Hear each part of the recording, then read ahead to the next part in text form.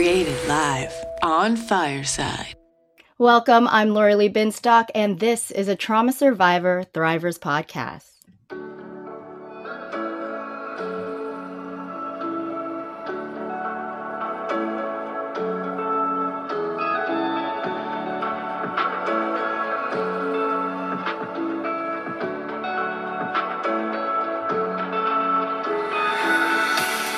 Thank you so much for joining me live on Fireside Chat, where you can be a part of the conversation as my virtual audience.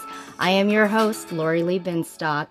Everyone has an opportunity to ask me or our guests questions by requesting to hop on stage or sending a message in the chat box. I will try to get to you, but I do ask that everyone be respectful.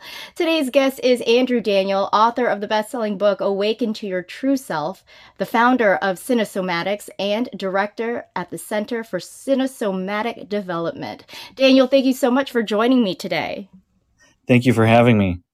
Well, I was really intrigued. I've heard of, somatic experiencing, which actually I really just discovered that in 2020 when I went into residential treatment. But when I heard about you, I learned this new thing, at least in my mind, Cinesomatic Therapy. Could you actually tell me a little bit about that? Yeah, it is very cutting edge stuff. Basically, cinesomatics. Let's just start with the word. So it comes from two words, cinema and somatics. So cinesomatics. So the first part is cine. So in this therapy, it's pretty much an entire transformational approach.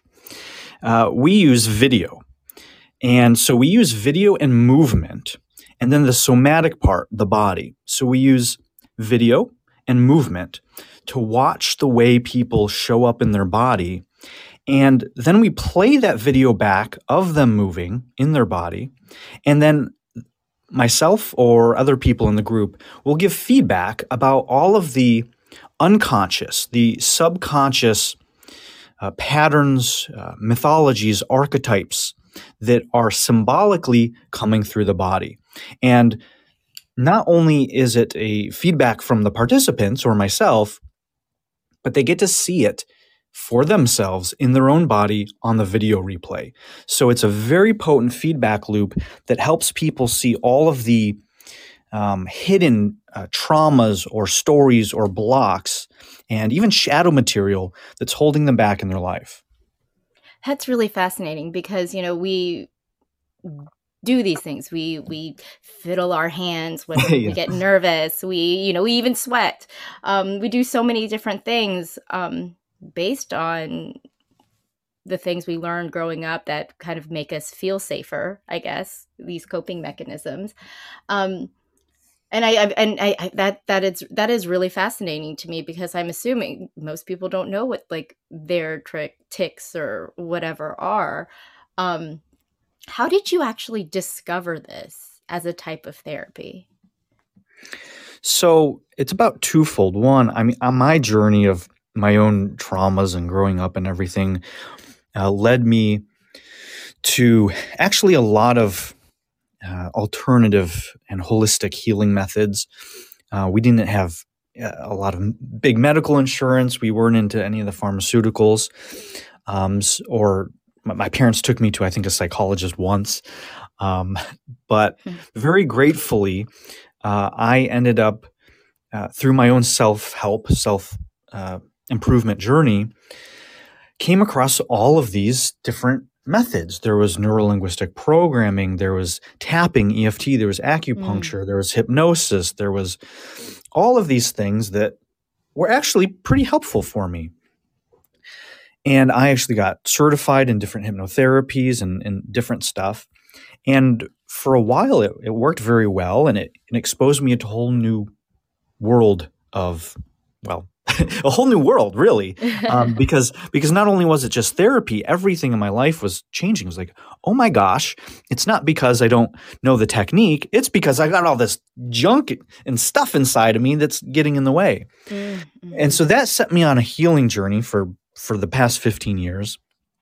And eventually I reached a plateau. I was homeless twice, even after being published. My software company did very well, and then it just stopped. And I was wondering how and why that after all these successes and learning all of these spiritual and even practical truths and wisdoms, I was still stuck. There were still many things in my life that weren't working. And so I came across work by a late mentor of mine who was pioneering some of this video and movement work. And so I learned a lot through him, and that really exposed me to this world of symbolic, somatic, all this not invisible, but unvisible to many of us, information about ourselves and our body. And then so I studied under him for a few years until he passed. And then I took everything that I learned and then started expanding upon it. So I took that movement and video process and I added in the cinema aspects. We use very high-end cinema equipment to get a lot of data. And then through that practice, in my own practice, one of the things I discovered to solidify cinesomatics as my own modality were the discovery of archetypes in the body. And what I mean by this is when I would watch clients move, and I would say something like, all right, okay, so you're struggling with making money in your life. Okay. I want to know more. Yeah. So this is me. Yeah. So you're struggling with money in your life. Okay. Well, show me through the body your relationship with money. What does making money look like to you? Don't tell me about it. Show me in the body. All right. What does spending money look like? Oh, what does having money look like? Oh, okay. And then what I started to find is that what people said or thought or had an image of in their mind didn't always match the way that their body felt. So it's all about the feeling, what the body feels like as it's moving. It's not a mental, logical analysis. We're dealing with symbolism. We're dealing with the realm of the unconscious. It's not logical and linear. It is symbolic, metaphorical, allegorical. And so I started to see, oh, this person, I say, show me making money, and it takes them 2 minutes to start moving. When you're standing in front of somebody on camera for 2 minutes, that for many people is like an eternity. And also in our own life, if you scale that out, well, what does that mean about somebody? What does it mean about someone's relationship with making money if it takes them 2 minutes to even start moving? Where most people who are functional in it move immediately. They'll move in about 1 or 2 seconds. And so I started to notice that there were these correlations. And then I would watch some of these people and I would say, all right, show me something like giving. And then they would do something where they would take their hands and pull it into themselves. The direction would be towards them. And I'm like, wait a minute. Giving objectively should go outwards. And so then I would say, all right, well, what's your relationship with receiving and giving in your life? And they're like, oh, I struggle with this. And so I started to very, very quickly notice the correlations between the way that somebody represented these archetypes in their body and the actual practical results they were getting in their life. And then as we would begin to explore it, we would start uncovering all of this trauma. We would start uncovering all of these limitations and suppressed emotions. And then as we would move through those emotions and those stories, their movements would begin to shift. And then they would start embodying more functional archetypes. And then, weeks later, they would get a raise or they would have a gift or things in their real life actually shifted from the stuff we were doing in their body. So this was, many years of discovery and learning. And not only working with other clients, but my own journey. I had to go through all of this process myself first before I could even see it in other people. And so that's a long story to a short answer, semi-short as it could be. I love it. I think that's fascinating. You developed this through your own observation and built upon that. How long does it take to do this type of therapy, to observe someone, to analyze their archetypes and really discover all of this? I can sit with somebody and in seconds know more about them than the closest people to them in their life. Yeah, it's incredibly fast. But the reason it's fast, A, is because this is this is my job. I've been doing this. But B is that it bypasses the mind. It bypasses the heady analysis. And so I skip all the body language. I skip all of the conscious words that people are using, and I go below that. I go to the feeling underneath stuff.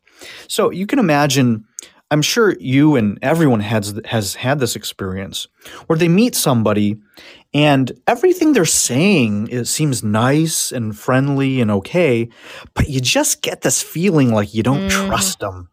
Right. Well, in this work, I've actually figured out what those specific things are, why we get that hunch, why we get that gut feeling. And through the video and the movement, I can actually point it out and tell you why and show it to you on video. Wow. Yeah, I mean, as someone, and you did mention you've experienced trauma in your life. Most people who have experienced trauma are empaths and can read people pretty well because they're used to reading the room to figure out if they're safe. Yeah. But this is incredible stuff.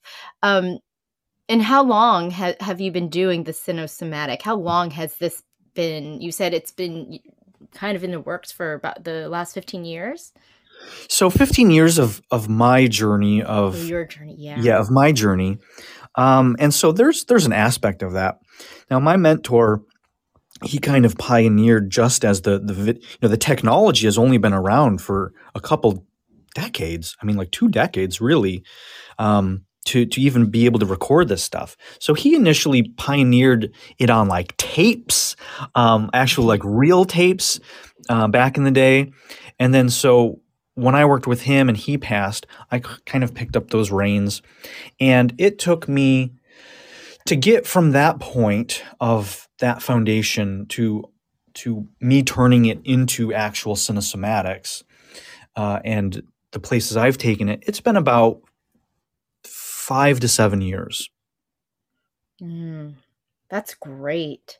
I mean, I feel like, the difference and what I'm learning, because, I didn't even know about somatic experiencing, which obviously we now know, and most people who've dealt with trauma is that, we hold it in our body. Yeah. And like you were saying, somatic means the body. And I feel like we need more modalities that really focus on healing what's underneath, the things that you can recognize. Because, what we've been doing for so long has been masking all of the trauma, all of the symptoms, and we now know that's not working. Right. That's not working at all. So I think this Cinesomatic Therapy is incredible work. So how do you have to be? Where are you located? And do people have to go to you? Is this something that can be done over video, like Zoom? I don't know. Zooms, you probably would have higher tech stuff than that if that were the case. But how are people able to experience this therapy? Yeah, it's both. So we basically have two grades of the therapy. The professional grade is stuff where we can do it online virtually. So we literally do use Zoom. And so I'll work with a client, or we have a group workshop. We actually have a group workshop this weekend, and people will come in on the Zoom call, and then I will be facilitating, and then we'll have everybody move. They have privacy and space to move. And on my end, I use my technology to record everybody moving or the client, and then also as well certain technology to play it back over Zoom and then give them feedback. And then the whole thing's being recorded as a replay, which has another layer of feedback to it. So that's what I do most often, because it's so much easier for people to hop on a Zoom call than it is to fly out. But I do have people fly out. There's things where we can only do in person. And so the second grade is the cinema grade, where we actually have the tens and tens of thousands of dollars of Hollywood cinema grade equipment, where we're able to capture in very high resolution at very high speeds, a very particular system that we have. And that allows us to go into super high rates and super slow motions to see all of the stuff that we normally would miss just watching in real time. You can slow it down, play it back, because what happens in real time is that sometimes these things, we're manipulating other people. We're hoodwinking, we're seducing, we're lying to ourselves and other people, and sometimes not even knowing it. And so it's very easy to get pulled into someone's story, right? Sucked into someone's manipulation, and no one know it. Well, with the video and the replay, you can distance yourself from that and say, oh my gosh, look at that. Oh, you're doing this. Oh, this was happening. And so both of those, that particular thing is helpful in person and online. But having the in-person stuff, we have a specific diagnostic that's called a slack line. So we actually have people walk on a slack line. And we have various hands-on techniques and stuff, as you know, with trauma, and a lot of people just don't get, haven't had touch. And there's a lot of stuff in the body where appropriate, safe touch can,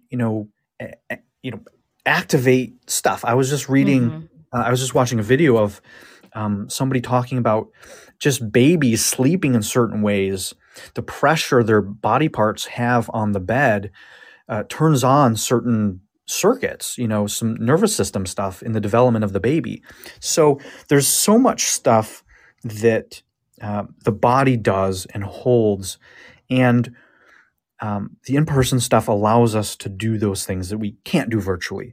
But I have clients that I work with, I've been working with for 2 years, and it's 90% virtual. Oftentimes they'll come in for a few days, they'll fly in, and we'll do that stuff, which is like a supercharge in a few day session. And then over the course of the next few weeks and months, we help integrate and go further with that stuff. So it works both virtually and in person at very high levels. That's great. Yeah, I think there's a lot. I mean, I know I do internal family systems therapy, and I do this weekly with my therapist, and I do it over Zoom. But there are things that, are really benefit from doing it in person, like you were saying, like the body work. When I was in trauma therapy for residential treatment, it was you were given body work each day, whether it be a massage. Excellent. Yeah, what is it when they move the lymphatic? Yes. What is myofascial? Yeah, there was just a list of therapy, body work that they really wanted you to do along with the programming that they already had. Wow, because you're very lucky. That's very blessed. I mean, a lot of places don't know that. Yes, I'm very, very blessed, because I feel that this place is Sierra Tucson in Arizona. I could talk about them forever, because they worked on some really cutting edge stuff there, like revisioning, which I still don't hear people talking about. But they're also, I think, one of the only clinics back in 2020 that was doing ketamine treatments. Okay. So, and I did neurofeedback. Yep. And obviously, I feel like Cinesomatic Therapy would be extremely helpful in that kind of environment, in a residential treatment center where there are a lot of people who are there and who are staying there and who can do this. So that's something definitely I think to think about. But and talking about this, I like I mentioned, I do internal family systems therapy, and I mentioned briefly, or I think you've heard my work with psychedelics. Yes. I've done I really, really credit psychedelics to a lot of my transformation. And you mentioned briefly about Yeah. lucid shamanism and Yeah. embodiment therapy, that your organization's actually pioneering. And I'm intrigued. I was like, I need to know more about this. Like, you're really on the frontier of Yeah. all this cutting edge stuff. So I need to learn more.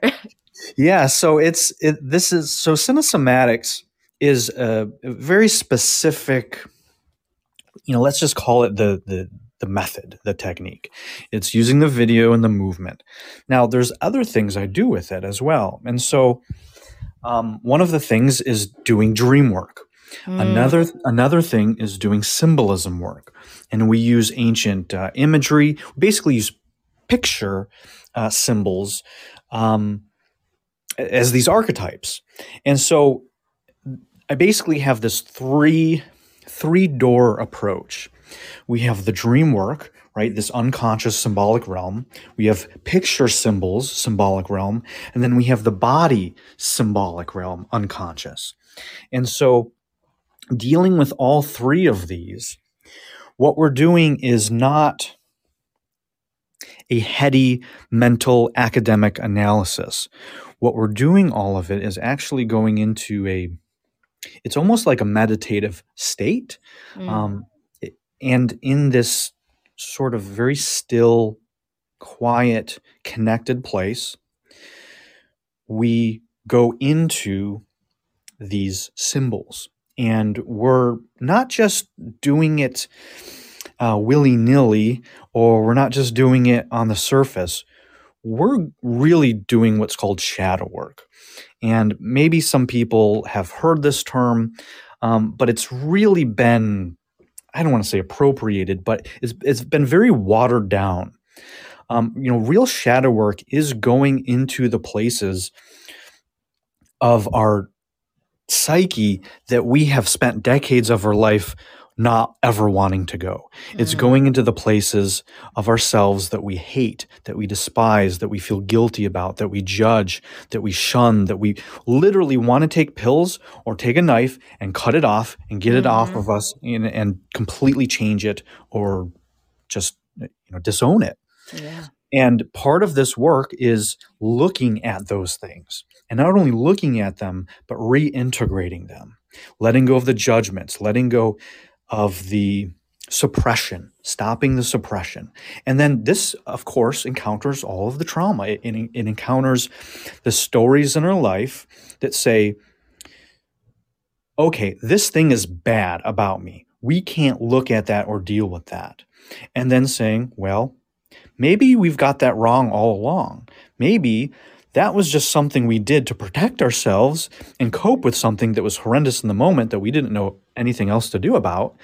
And now, as adults in a safe place, we can allow ourselves to go there and to heal that. And so we do this with the movement. We do it with the dreams. We do it with the symbolism work. And it is very akin to the psychedelic journey, but conscious. So one of the things with the entheogens and the psychedelics is a twofold benefit, but also a limit. And that's the fact that it kind of shows you everything. It kind of forces you, right? It takes you where it's going to take you. And you can surrender or you can fight it. Right. And so for a lot of people, it's really beneficial because most people aren't willing to go to these places themselves. That's very true. Yeah, yes. So it's incredibly beneficial because of that. Now, the limitation of that are two things. One is that you're at choice by going in, but the choices throughout of it, like we said, it more of takes you there. So it's less of a conscious will. Now, you are responsible because you're the one that decided to do it, and you're letting go and allowing it to do it. So you're still at choice, but it's a different kind of choice than showing up in your conscious awareness, making those individual choices. The second thing is the integration, is that on a lot of these experiences, you're in this very altered state. You're in and out of consciousness, maybe sometimes. Things are really symbolic. And depending on your guide, depending on the container, depending on the post-integration, you can really benefit from it, or you could kind of go a little crazy. People have had, psychedelic experiences where they can't ground it back into reality.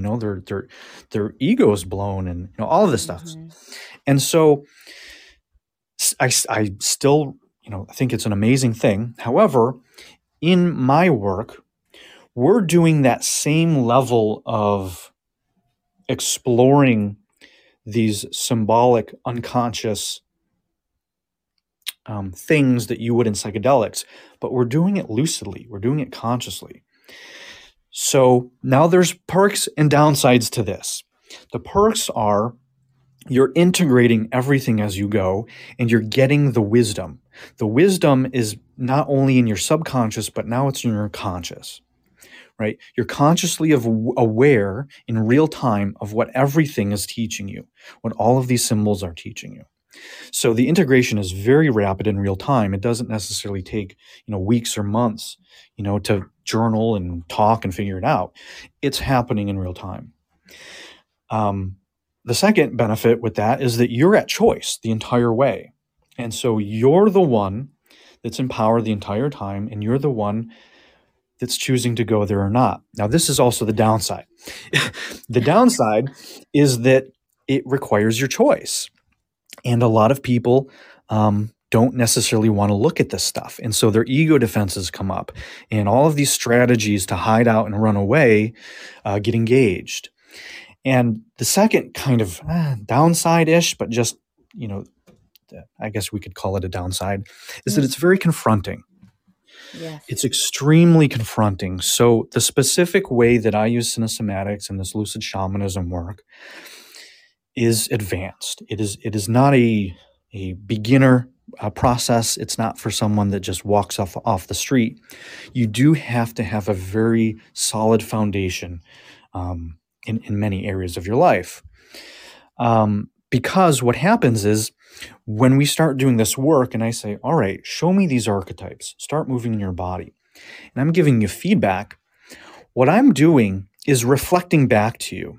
So this is the shaman part of it, where a shaman, you could say one definition of a shaman is someone who walks the line, walks between the two worlds of the symbolic and unconscious with the literal waking state, right? The waking and sleep realms the shaman is navigating through.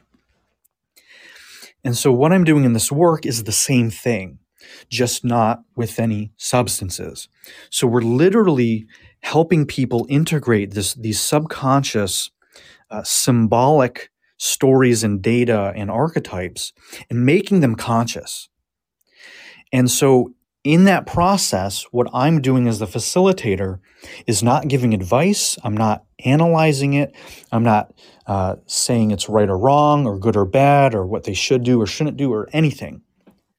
All I'm doing is being a still pond, a clean mirror, and reflecting back the truth of what I see. And the video does that even better than me. Now, this is incredibly healing, and it's an incredibly powerful process that changes people's lives. The thing with it, though, is that I'm just reflecting back with what I see. And so there's an AA phrase that's basically, the truth will set you free, but first it'll piss you off. Yep. And this is often what we encounter, not with everybody, but when you go to a session and they're saying, you're this behavior you're doing here is narcissistic. You're manipulating, you're seducing, you're completely out of relationship with your masculine or feminine. Oh, you are actually martyring yourself for the past 40 years when you thought you were just being nice. And it's not my opinion. They see the proof in the video of themselves doing it. And so it can be a very, very confronting process. And it's only for people that are ready for it. But the people that are ready to see that, their entire lives change. Everything changes. Their nervous system gets rewired. Their relationship shift. I have clients that add zeros to their income. All of these things happen because you finally get to know the truth. And you can't get to where you want to go if you don't know where you're at. And so this work helps with both. That is incredible because I'm absolutely a advocate for psychedelics, but I do understand that psychedelics is not for everyone. Being okay with traveling to the darkest parts of your soul is it's heavy. It's heavy. It is, yeah. And like you were saying, in the case of psychedelics, you don't really have a choice of coming out of it until it's over. Right. And what you're sharing with lucid shamanism, I feel that and this embodiment therapy is that there is this option for those people who are like, I am not touching psychedelics because that is just I want more control than that. Right. That there's this option, which I think is phenomenal. Do you ever have anyone who's like, I don't even want to watch what I was doing? I have trouble just looking at myself in videos and actually trying to analyze. Is there anyone who ever is just like, they do it and then they're just like, I can't do this anymore? Well, a lot of people don't like looking at themselves. And you want to know the reason why? What I realized, well, do you want to know? I do want to know. Yes. Okay. So, we maybe ourselves, we've done this ourselves. I certainly didn't like seeing myself in photos or videos or anything. And I know plenty of people that don't. Well, one of the biggest reasons why is because at some level, we are seeing our shadow. We look at ourselves. Well, what do we start doing? Judging. Well, that's a shadow aspect. We're seeing all of these things we don't like about ourselves. That's why we don't want to look at it. But then there's also a deeper level. Then there's also this understanding that we don't like ourselves. And then we're judging ourselves. And we don't want to feel like we're judging ourselves. And so there's this whole stack of stuff that happens for most people instantaneously. And so they're just like, I don't even want to look. Yes. Now, the thing is, those people, it's going to be twofold. They're going to have a really hard time with this work, but it'd also be the best thing they've ever done. Which is usually the case, right? It's like the thing you're terrified of doing the most, knowing that it's the safe, not a reckless thing. But the thing you're avoiding the most, as I say in my book, is probably the thing that's going to move you forward the quickest. Yeah. And so in this work, people come in, they'll have a session. They're like, oh yeah, I like embodiment. Oh, shadow work. This is fun. And then I basically tell them their deepest, darkest secrets that nobody else knows. And, they're like, bye. So it does happen. But then I also have clients who, do one session and then they work with me for 2 years. They keep renewing, not because it doesn't work, but because every single aspect of their life works better and better and better and better. And so after that, there's an initial period of kind of the shock and like confrontation and like, oh my God. And then what happens is you realize that all we're doing is seeing ourselves and the world more accurately. It's not good and bad, right or wrong, should or shouldn't, judgment of this or judgment of that. What we're doing is not telling better stories. It's not spinning things positive. It's just reporting things as is, as they are. Not inflating it, but also not deflating it. And so what happens is that people that go through this process, they fall in love with themselves. They can see themselves. They can see the shadow, but they can also see the light. And they're not at the effect of it anymore. They say, you know what? Yeah, that is a shadow aspect of me. I do have this narcissistic thing. I do have the selfishness when I do that. And that's okay. I'm at peace with it because I know I'm at choice. And I'm not doing that anymore. I don't do those things anymore, but I still recognize that part of myself. And so going into these archetypes, we realize that it's not about being one perfect thing. It's about having full access to the entire range of humanity, of all of this stuff. And we see this in the movements. People will move, and how they move in their body is how they move through their life. The foundational principle of this is how you do one thing is how you do everything. The way you move in your body, the way you show up on the call, the way you look at yourself on video is how you're doing that in your life. It's how you see yourself in your day-to-day life. It's how you move through the world. It's how you see everyone else in the world around you. It's your relationship to life. And through this process, we transform those relationships. We help people feel safe in their bodies again. We help people stop judging themselves and everything. We get people to remove the shackles and the walls and the barriers and open up to love and become vulnerable. And that vulnerability leads to intimacy. Let people in again and let ourselves out into the world to be fully expressed without these plateaus, without these stories of limitations of I should or shouldn't, I can't be, or I'm not this, or I'm not enough, or I'm not lovable, or there's something wrong with me. We're not fixing, we're stopping.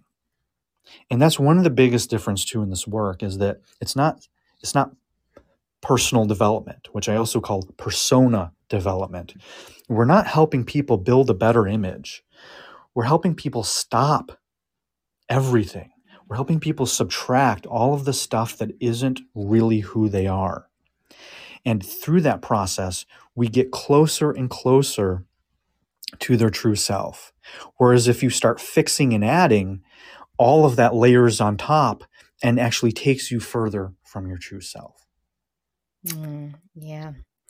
It's funny when you were talking about why we don't like to watch videos of ourselves. It's I actually had therapy yesterday, and I have an 8-year-old daughter. She's beautiful, she's smart, she's amazing, but we've been going at it a lot recently. and I realized in my therapy session, because there was a part of me that I disliked about myself and how I handled things, and she was my reflection of that. And so, in working through that, I had to get a better understanding of what did that part of me need when I was behaving the way that she was behaving when I was younger. And that was, and I think that in thinking about that today, it's I just wanted to be heard, and that's all she wants to be. She just wants to be heard. And so yes, I'm it's not changing who you are. It's I feel like it's having a better understanding of why, and then just going from there. So and as, when you were talking about transformation, it's like people who are scared of those bad trips, those people who actually just dive headfirst into those really bad experiences, those bad trips, the darkest parts of their souls. That I feel like that is when the transformation really takes place, because those are the things that have been holding them back. Joseph Campbell's, he's a great quote. Joseph Campbell says, "The cave you fear to enter holds the treasure you seek." And that couldn't be more true. And that's what we're talking about. Yeah. And it's so hard, because I know that there are people out there who it is that are fearful. And sometimes there are people who don't even know that. They're like, I don't believe that there's any treasure there. There's Right. no personal develop, there's no growth there, Yeah. because even 5 years ago, I'm like, this is who I am. This is, this is it. There's no such thing as post-traumatic growth or anything like that. I just didn't believe it. And, 5 years later, I'm like, I don't even know who that was. So there is a way, and to transform. There's always a way. Yeah. Yes, absolutely. Andrew, is there anything that you would like to add? Oh yeah, I got all sorts of stuff. What do you want to know? Oh, tell me. What are you doing? What are you working on now? What is it, the big thing that you would like this audience to know? These are people who, are trauma survivors. These are people who feel that they have trauma that's lurking that they don't want to face. What is it that you think they would need to know? Oh, geez. Well, it's a lot. Yeah, there's a lot in there. I think the biggest thing is, and I talk about this in my book, making truth the most important thing. And how that actually practically looks is, do you value comfort or do you value the truth? Do you value playing safe and hiding out, or do you value the truth?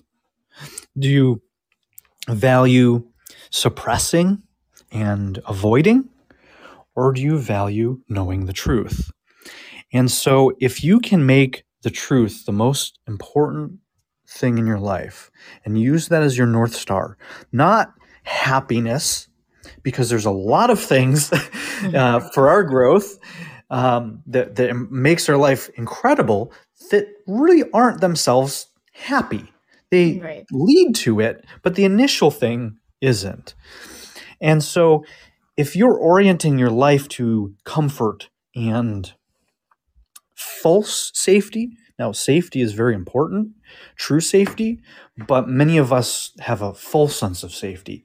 Hiding out in our rooms and not going out into the world isn't necessarily real safety, because guess what happens? Well, you don't have a community, you lose access to making money, and so you might not have a house. So there's all of these repercussions and consequences for things that our ego would label and identify as good, positive stuff. So if you can make the truth the most important thing, beyond your stories, beyond any